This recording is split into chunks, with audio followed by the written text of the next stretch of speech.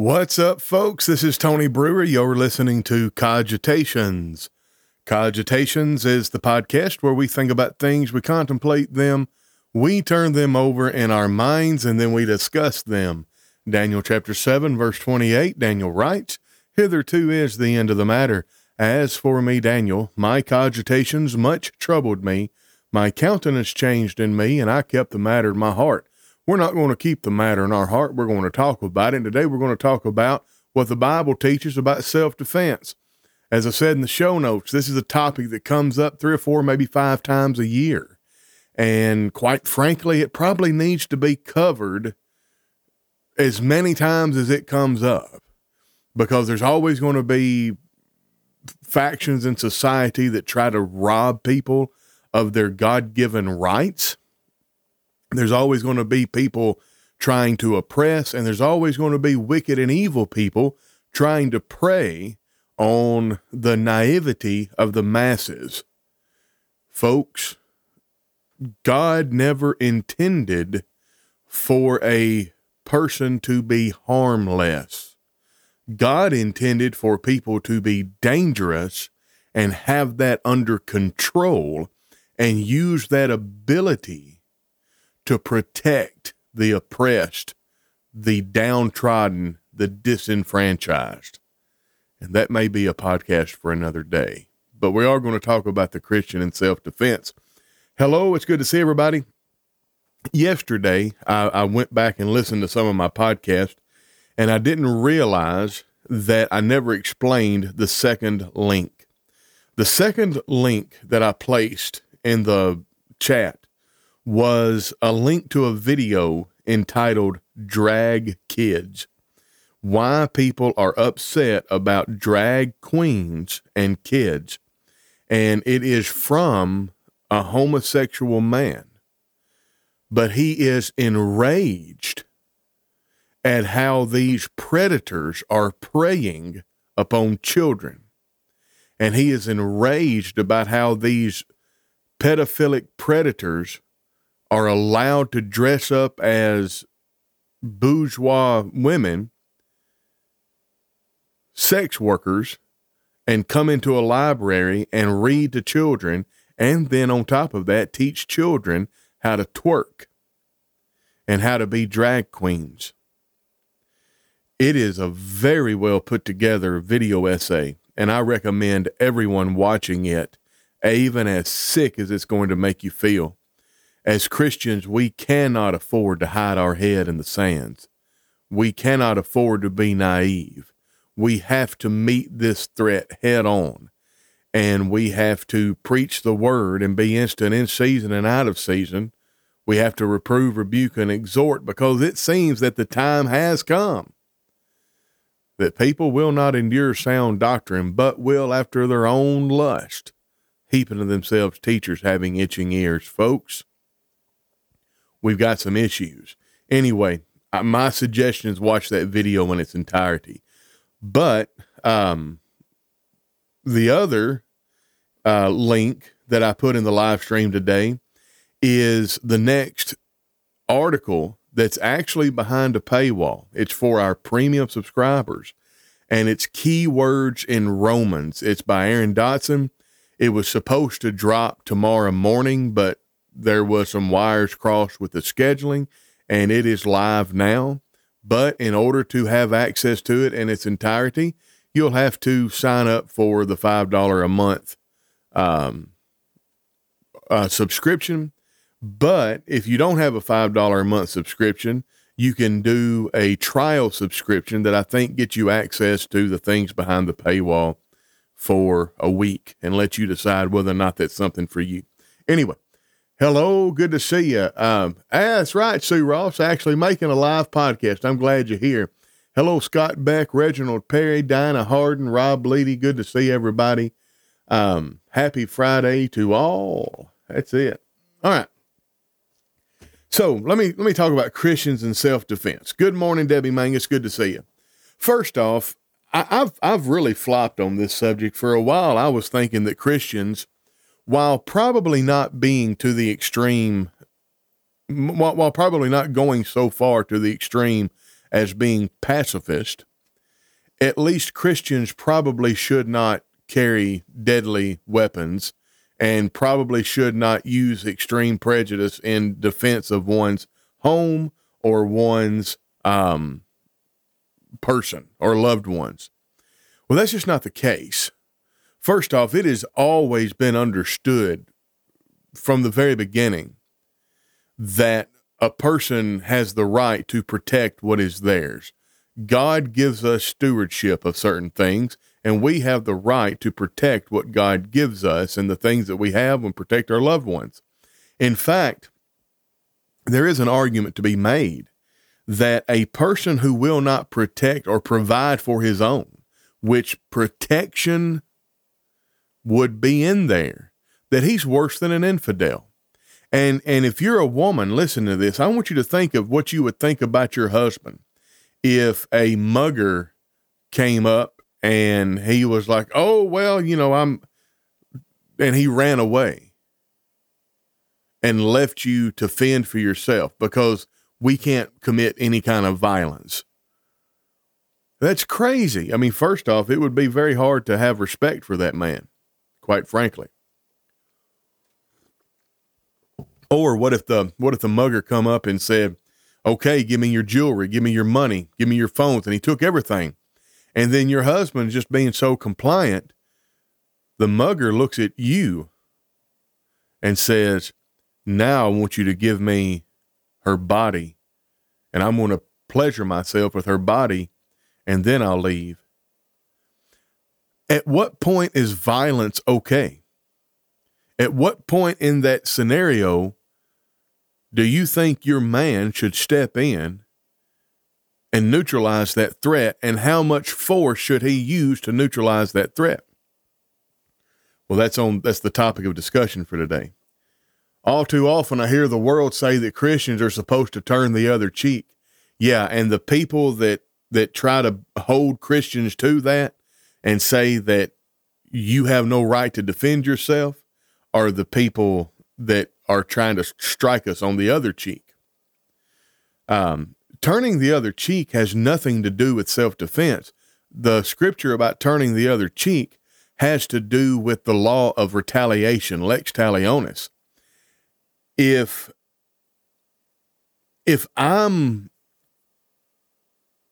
I come home and I find everything in my house of value stolen, and then I look on my security camera, let's say I have a Ring camera, and I see that it's Bob Johnson down the road, and I know Bob Johnson, I know where he lives.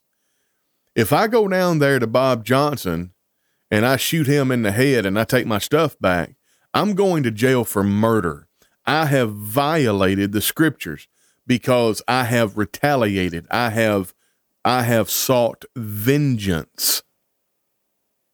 Now, if I come home and I find my door ajar and I walk in the house and I see Bob Johnson trying to take my stuff, and in the process of running him off, I have to shoot him, well, that's justified. That doesn't fall under the category of turn the other cheek. That falls under the category of when a strong man armed keepeth his palace, his goods are at peace. And give me just a second. I'll give you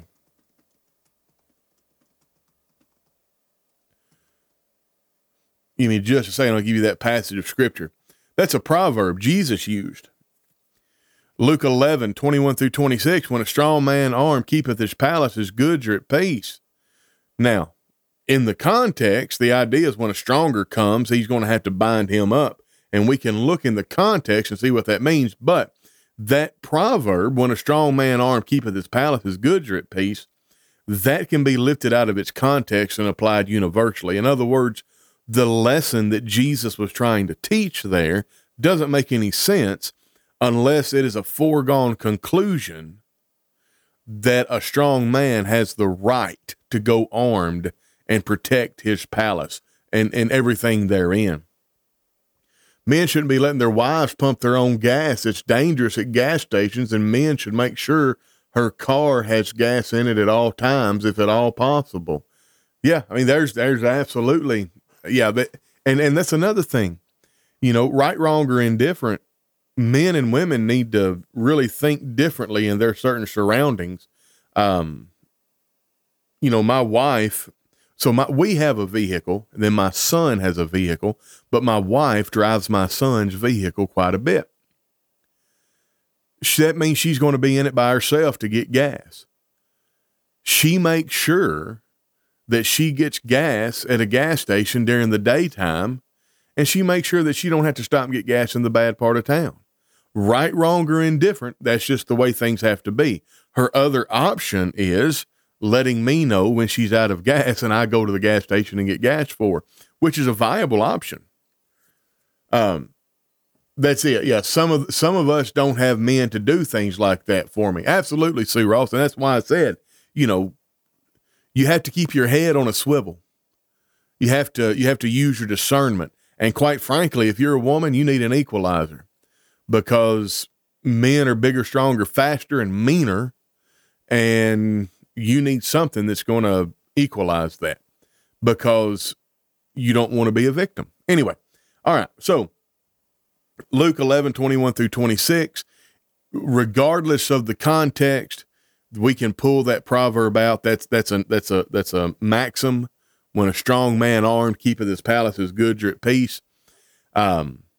What Jesus was teaching there wouldn't make any sense unless it was a foregone conclusion, unless it was a truth that a strong man had the right to be armed and keep his palace. That's it. I'm typically armed, but I still plan out where and when I gas up. Absolutely. And that, again, I don't know who you are, man, woman, or not. Well, that's a stupid thing to say. Obviously, you're either a man or you're a woman. But my point is, doesn't matter who you are. Even me as a man, I plan out where I'm going to get fuel. I make sure that it's not, like if it's late at night, I make sure I go get fuel in a place that's well lit. You don't beg for trouble. I don't have anyone to do it for me either, but I pay attention to my surroundings and go in in the daytime and in front of the store windows, never off to the side. Absolutely. All right. So back to the idea of the Christian and self-defense. Turning the other cheek has nothing to do with self-defense and everything to do with the law of retaliation. And we'll talk about that a little bit, because we've got 3 passages of scripture to talk about. One of them is the Matthew 5:38 and 39. But the New Testament scriptures we're going to look at is Matthew 5:38-39, Luke 22, specifically 36, and then Romans 13, 1-4. But there is a couple of passages in the Old Testament that we need to consider, because I'm going to tell you why I had a problem with this topic for such a long time. It had less to do with an aversion towards violence and more to do with how people whom I think might not have the gumption to do violence, or at least might not have ever thought about the ramifications of violence, they brag awfully loudly about the violence they would do. For instance, I grew up in this environment. Anytime the wrong person come up for election, they started taking about, they're going to take our guns. And then people would say, well, I'd like to see them send the government at my house to take my guns. I'm like, well, Mr. Christian, Romans 13 is still in the Bible. What are you going to do if the government shows up to take your weapons? You understand you just threatened to kill people over the government coming and taking your property. Now, I get it. That's fine if that's the stance you're going to take. But do you realize that's the stance you took? I don't know what I would do in that situation, to be honest with you. I think I would practice subterfuge with the government. All of the guns that I own, with the exception of one, they cannot be traced to me at all. In other words, nobody knows that I own them, with the exception of one. Of course, I don't have any here in Canada. But back home, if we were to move back home and I were to take if I were to take possession of my firearms, the government can only prove that I own one. I suppose if the government showed up to my door, that'd be the one that I give them, and I'd just keep my mouth shut about everything else. I wouldn't lie because that's a sin. But the point is, so you think it's cool to threaten death? I don't get that. I think maybe we need to be very, very careful exactly how we come off when we talk about this, because I think sometimes we can come off as, well, Christians have a right to take a human life in self-defense, and I kind of hope it happens soon. Like I'm just looking for an excuse. I don't think we need to come off like that, and I think for a while some folks did. The most important, the most important self-defense tool is between your ears, and the second most important is on the end of your legs. It's your feet, folks. The best thing to practice for self-defense is the 40-yard dash. Yell really, really loud and run as fast as you can go. And anyway, we're not going to get into that. That's all right. Now, there's an interesting passage of scripture in Exodus 22. Folks, I'm going to read this, and I'm going to tell you what I think it means, and I'm going to tell you what other folks think it means. Maybe you can tell me what you think it means. Starting in verse 2 of Exodus 22. If a thief be found breaking up, and be smitten that he die, there shall no blood be shed for him. If the sun be risen upon him, there shall be blood shed for him, for he should make full restitution. If he have nothing, then he shall be sold for his theft. If the theft be certainly found in his hand, alive, whether it be ox or donkey or sheep, he shall restore double. Well, what in the world does that mean? Well, I tell you what some people think it means. They think that this suggests that there's a distinction between daytime and nighttime defense situation in one's home. And the implication is that in darkness, where intentions and threats might be unclear, lethal force is more justifiable. And in daylight, we need to have a baseline presumption toward non-lethal intent, and therefore we need to use non-lethal means to neutralize that threat, because the threat can be more accurately assessed. Folks, maybe that's what it means. It certainly sounds like it. Now that I've read it out loud, now that I've explained it, I think that's what I think. But let me tell you what I'm thinking before. If a thief be found breaking up and be smitten that he die, there shall be no blood be shed. So that's your golden standard. So if you break into somebody's house and they kill you, then you don't, the next of kin is not going to be able to come after you. But if the sun be risen upon him, there shall be blood shed for him. What I take this to be is, if a thief comes in, breaks in your house and absconds with your valuables, and the next day when the sun rises, you find him, if you kill him then and take away take back your valuables, then you better hightail it to a city of refuge, because his next of kin has the right to practice the law of retaliation. Again, I don't think either one harms the text. And I think implicit in both interpretations, and you might tell me in the chat which one you think. I'm certainly not going to argue with you, because I don't know. I think it works both ways. And once I read it out loud, anyway, I'm going to stop there. I think implicit in this, though, is that it is a very grave thing to take a human life, even in defense of your own self. So it's not something that should be entered into lightly. It changes you for the rest of your existence on this earth.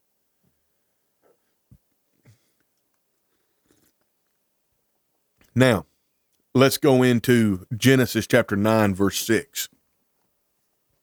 Whoso sheddeth man's blood, by man shall his blood be shed, for in the image of God made he man. Folks, human life is sacred. It doesn't matter if you got a thief breaking into your home, if you got something or somebody trying to kill you. If you got somebody trying to kill you, somebody breaking into your home, even if you know for a fact they're intending to do you harm and to kill you, that's a precious soul for whom Christ died.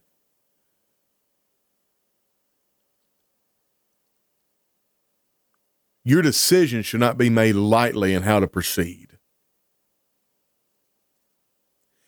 And I think when we talk about this, we are so far removed from the actual scenario and the dirty business of what it takes to neutralize a threat in that situation that I think we come across almost as kind of rubbing our fingers and we're like, oh yeah, we get to shoot somebody. I think we need to be very careful that we don't come across that way, because each soul is precious in the eyes of the Lord. And it is a travesty indeed when one is snuffed from this existence and then they enter into the place for which there is no hope. They can have my stuff, but they aren't going to hurt me or mine. That's a very fair line of demarcation. Very fair line of demarcation, and I understand why you would hold that. All right, so we've talked a little bit about the turning the other cheek. Let me cover it again, because now I want to look at these three passages of Scripture in the New Testament. And actually, I'm going to do these out of order. I'm going to do Matthew 5, Romans 13, then Luke 22. All right. Ye have heard that it hath been said, an eye for an eye, and a tooth for a tooth. But I say unto you, that you resist not evil, but whosoever shall smite thee on thy right cheek, turn him the other also. So again, this is the principle, or the law, I would say, it's the strongest law, of non-retaliation in personal offenses. Now, some people, as Scott Beck said in the comment section, they interpret this as a call from Jesus to pacifism. And it's challenging the notion of using lethal force even in self-defense. But again, this is not, remember, Jesus, now, put on your abstract thinking caps with me, please.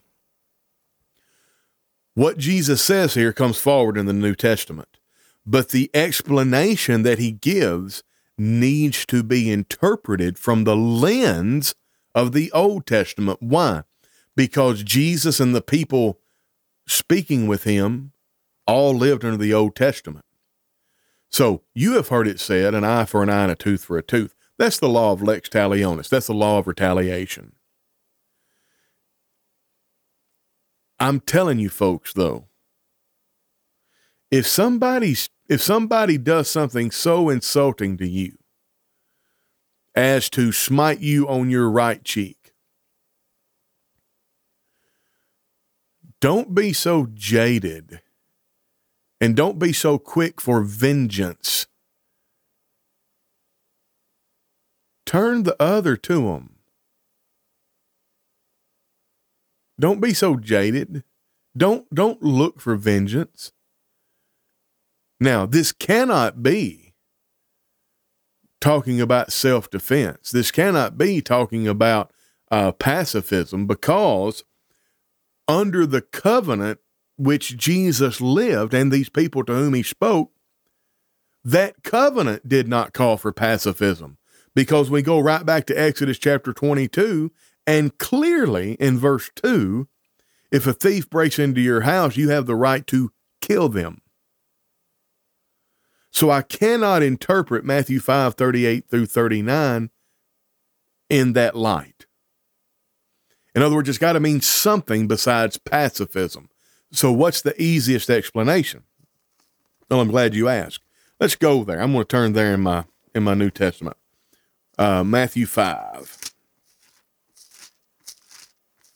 And let's read it in its larger context. Because I think it might help us if we read more than just those two verses. Well,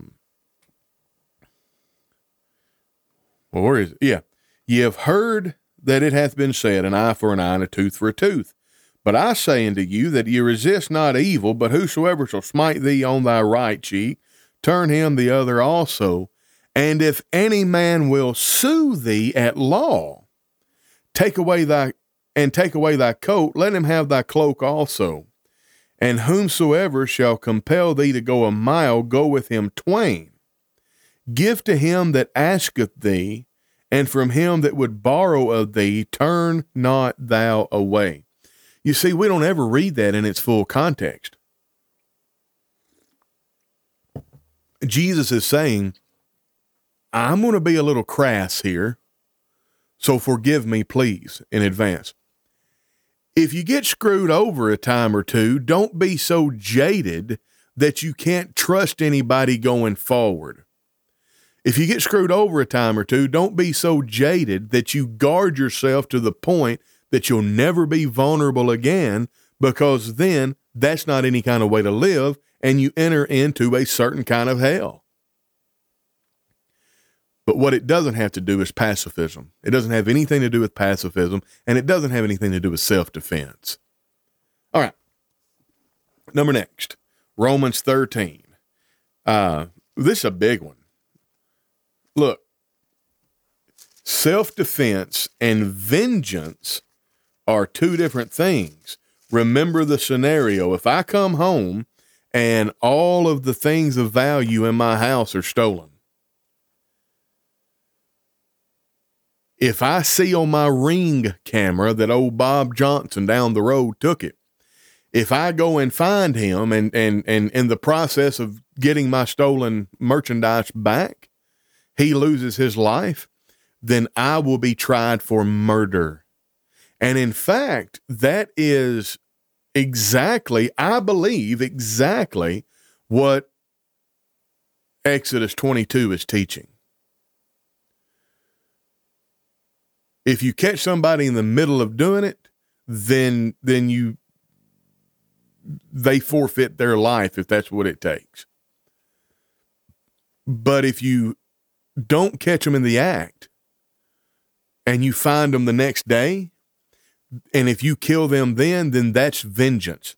And then what do we have? Well, we know in Romans 12, the very end of it. Well, just listen to it. Recompense to no man evil for evil. Provide things honest in the sight of all men. If it be possible, as much as lieth in you, live peaceably with all men. Dearly beloved, avenge not yourselves, but rather give place unto wrath. Well, what is the place that should be given to wrath? It's God. Give it to God. It's not your right. You are not an avenger. Tony Brewer is not an avenger. Tony Brewer is not an avenger. Captain America is an avenger. The Hulk is an avenger. Tony Brewer is not. Ant-Man is an avenger. I'm sorry. I'll try not to do that anymore. Anyway, God Almighty is the avenger. All right. So as I'm reading this, dearly beloved, avenge not yourselves, but rather give place to wrath. For it is written, vengeance is mine, saith the Lord, I will repay. Therefore, if thine enemy hunger, feed him. If he thirst, give him drink. If I come home and all my stuff is stolen, and I see that Bob Johnson did it, and I go down there and talk to Bob Johnson, instead of roughing him up or killing him and getting my stuff back, I need to partner with law enforcement and then let law enforcement get my stuff back. And then if Bob Johnson is destitute of this world's good, I'm to help him. That's Matthew 5. That's what we're supposed to do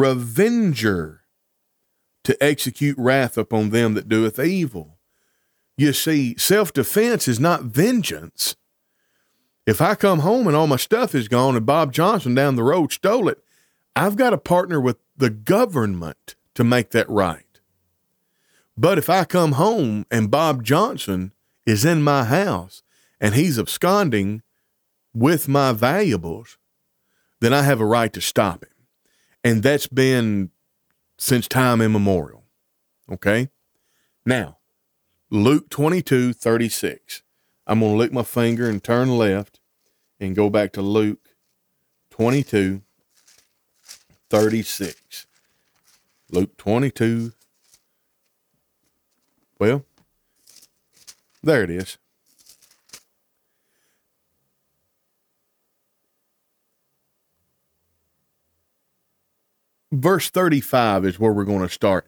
Hello, Sword and Pearl. It's good to see you this morning, afternoon, day. It's good to see you this day. All right.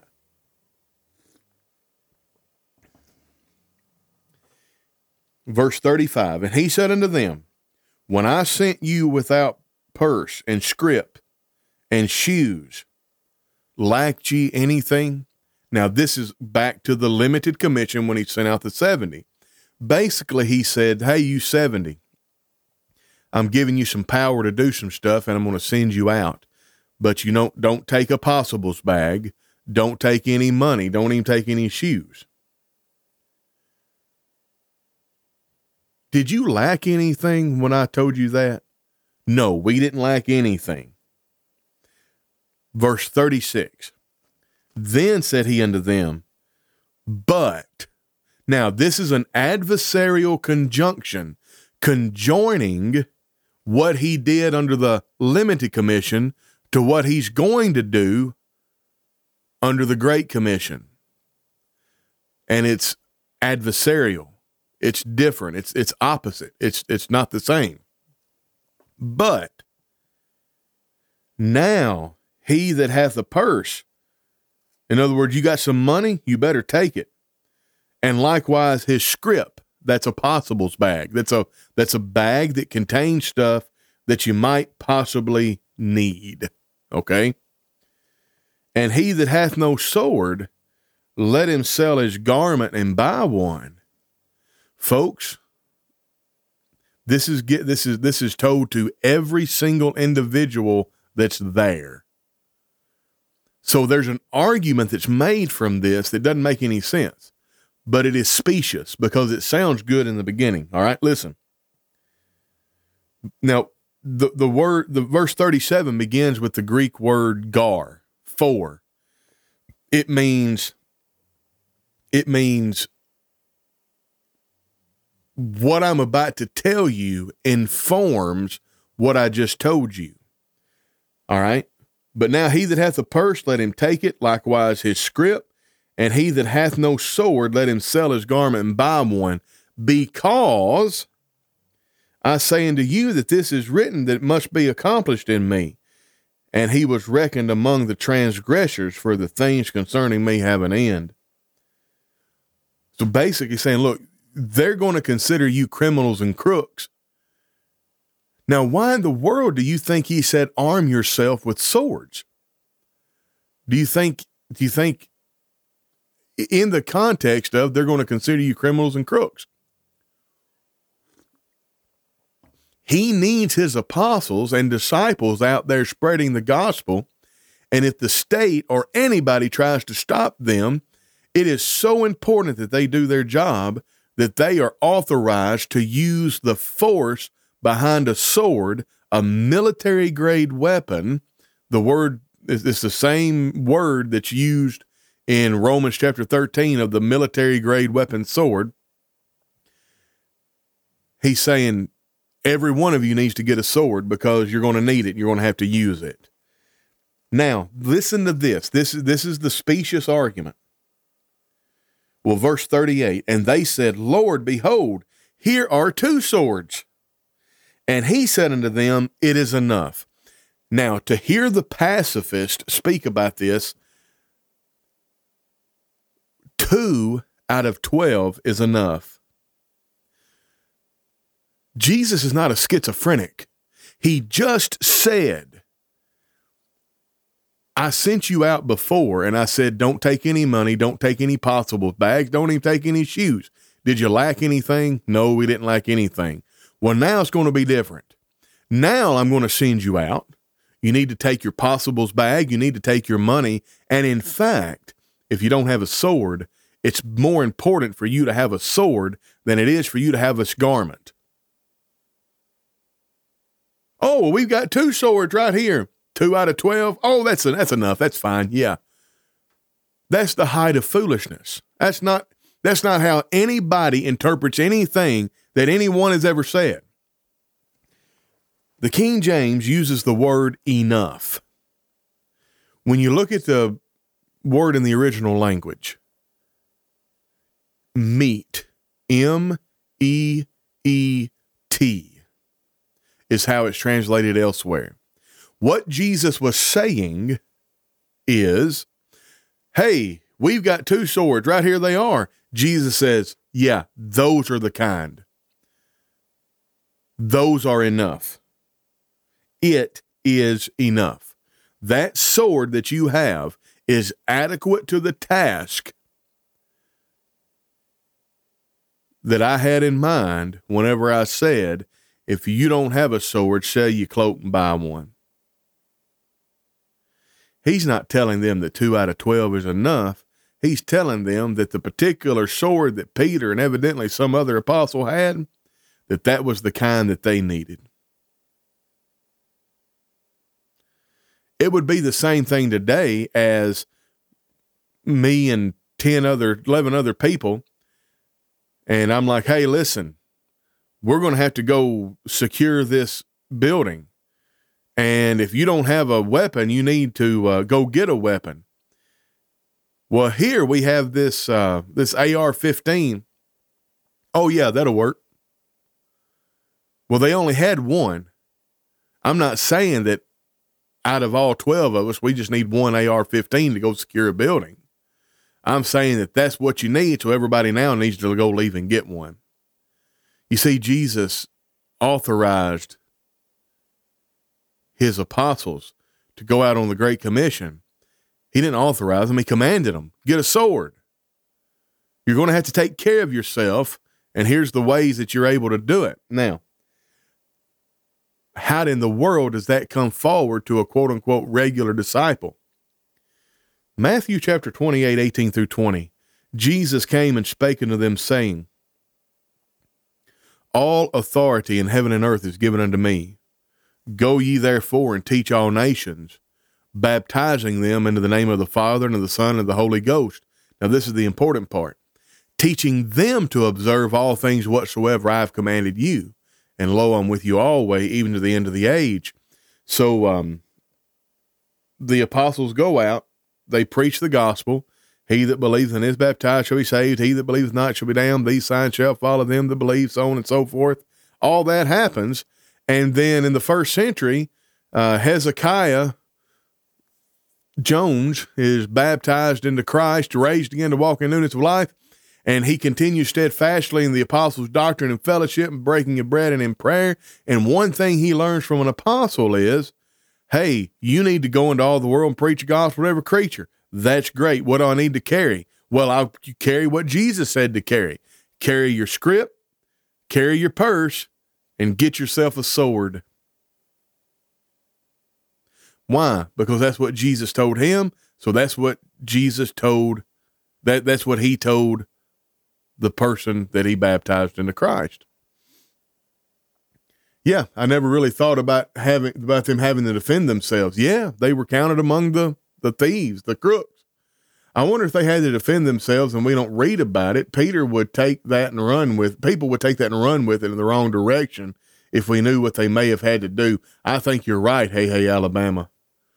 They absolutely would have. If we knew what the apostles probably had to deal with and had to do, I think there would be. Yeah, you're right. It would just be bad.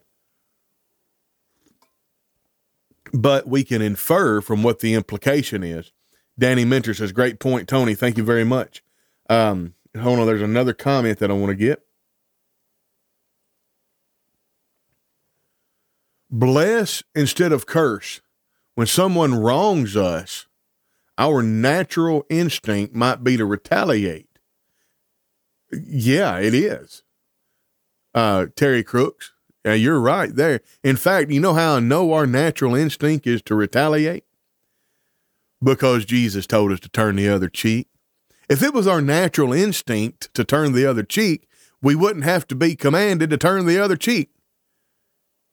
It's like whenever people, women are just naturally submissive and men are just naturally leaders. Then how come there's a commandment for a man to lead and there's a commandment for a woman to submit? Could it be that men are not naturally leaders and women are not naturally submissive?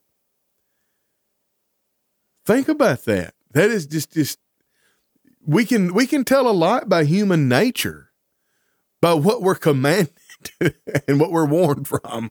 Anyway, sorry, I need to redirect it's a good comment here. But bless instead of curse. When someone wrongs us, our natural instincts might be to retaliate. But God encourages a different approach. In 1 Peter 3:9, it says, do not repay evil with evil or insult with insult. On the contrary, repay evil with a blessing. Essentially, be kind even when others aren't. Let me tell you something. Do you remember what was the name of the young man that was so tragically killed?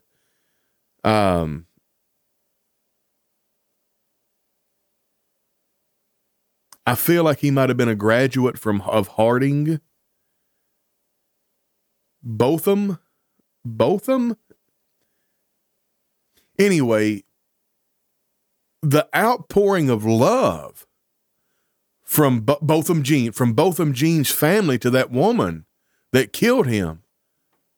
And look, I think there was some funny stuff around that. I don't think we know everything.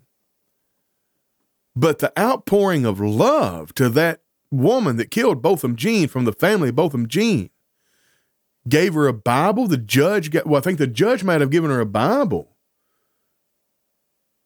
and explained to her, there's hope for everybody. It's really making me kind of emotional right now. But I heard some of my brethren who could only focus on race issues actually talk about how terrible it was that the judge did that and how terrible it was that Botham Jean's family said what they said. And I'm like, how can you claim Christendom? How else are you supposed to treat somebody? Even in my imaginary scenario, Bob Johnson, and I hope there's not a Bob Johnson that listens to my podcast because, buddy, I sure have run him through the mill in this episode. But Bob Johnson down the road stole everything of value out of my house. I'm still going to have to partner with law enforcement so they can wield the sword of vengeance on my behalf. But I'm not going to twist the sword once the government sticks it in. In fact, I'm going to try my best to help Bob Johnson. Why? It ain't because I want to, folks.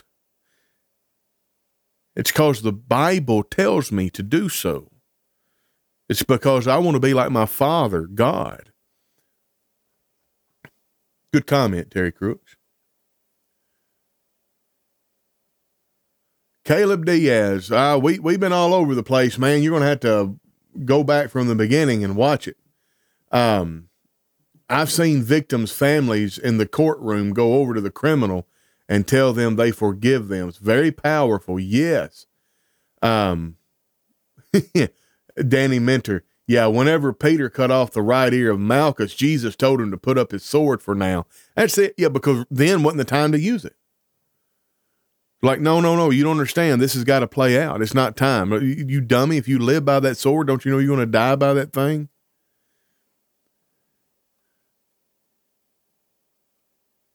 People get pretty bent out of shape when a woman does defend herself. They call her names and say she's not a nice person. Maybe they shouldn't make her feel threatened. That's gaslighting.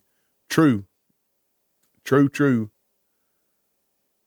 All right. Good stuff. Now, let me go back to the captions. Remember, subscribe. Christianity Now streams on YouTube. Help us get to 500 subscribers. All right. So we've looked at, Caleb Diaz, we've looked at Matthew 5:38 through 39,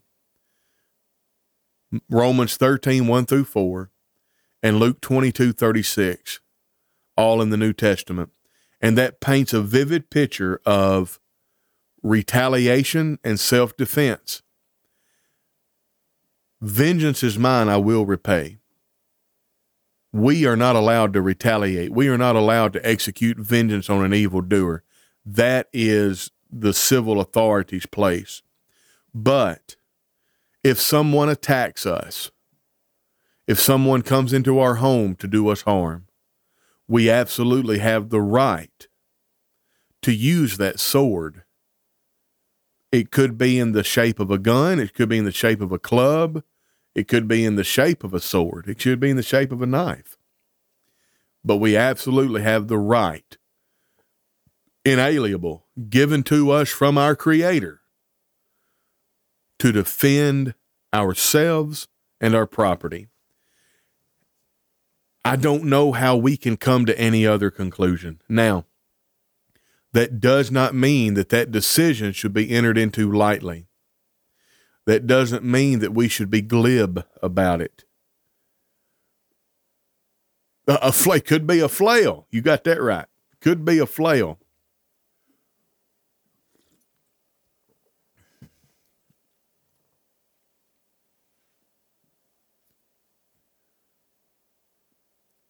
We do not need to come off as if we're a bunch of bloodthirsty people just waiting on the chance to take somebody's life in the name of self-defense. So that's all I've got to say. Jesus spoke of breaking into a house and meeting a stronger person than themselves and meeting a terrible end. Yes, so in the context of when a strong man armed keepeth his palace, his goods are at peace, that's Luke 11. You know, that what Jesus was trying to teach there doesn't make any sense unless you understand that it is a maxim, in other words, a general truth. So, for instance, when a strong man armed keepeth his palace, his goods are at peace. Well, what if a stronger than he binds him and takes his stuff? Well, then that proves that when a strong man armed keepeth his palace, his goods are not always at peace. But generally speaking, that's like when the wicked flees, no man pursues, but the righteous are as bold as a lion. I've seen the righteous fail miserably and be timid, and I've seen the wicked be so brash and brazen that they're bold as a lion. That doesn't mean Proverbs 28:1 is wrong. It just means it's a general truth. When a strong man armed keepeth his palace, his goods are at peace. That's a general truth. And it doesn't make any sense what Jesus is trying to teach unless it's not understood that a strong man has the right to be armed and to keep his palace. Someone waiting for robbers will be able to protect his belongings. Yeah, think carefully before you make the choice to harm someone. You don't want the consequences that might come with it. You got that right. And in fact, here in Canada, you do not have the right to arm yourself or to defend yourself. Y'all, I just know, obviously you folks have been hearing me, but according to the settings that I have on my mixer, you should not be able to hear me at all.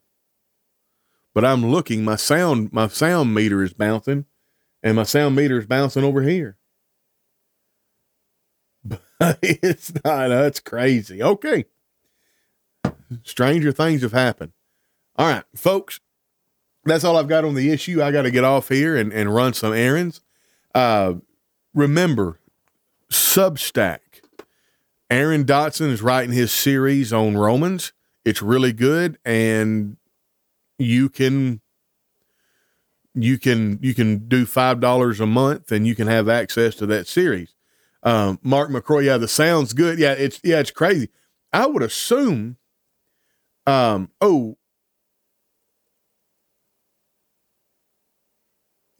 Crooks, Deuteronomy 32:35. It is mine to revenge, I will repay. That's it. God sees everything, and he'll handle justice in his own time. Our job is to focus on love, forgiveness, and treating others well. It is the most hard yet powerful thing to do for someone who wrongs you. See y'all in the funny papers. That's it. And Tony, is Aaron planning to do any audio version of his articles? I hadn't talked to him about that. I wish he would. I don't know if he's ready for that, but we'll see. We'll see. Hopefully he would. But anyway, if not, I'm working. I'm still trying to find a consistent artificial intelligence software where I can feed an article into it and have it do voiceover. It's out there. In fact, I tell you what you can do. Watch this. YouTube. Wow. Oh, all right. Look here. Here's what I want you to do. I want everybody to go to Christianity Now Streams, and there is a 5-minute video that I want you to watch. I am going to link it, copy link address. I'm going to put it into the show notes. Into the comment section. Click that link. That's 5 minutes. I took an article that Robert Leedy wrote and I put it in Visla AI, and I was able to prompt it to give me that video. That video is 100% artificial intelligence. I just took the article that Robert Leedy wrote about what does the Bible teach about judging. So if you go watch the video, A, it gives me views and watch time and helps promote it in the algorithm, but B, it lets you see the possibilities of the things that are out there. It is amazing, and quite frankly, it's a little scary because the artificial intelligence narrated that article better than I could.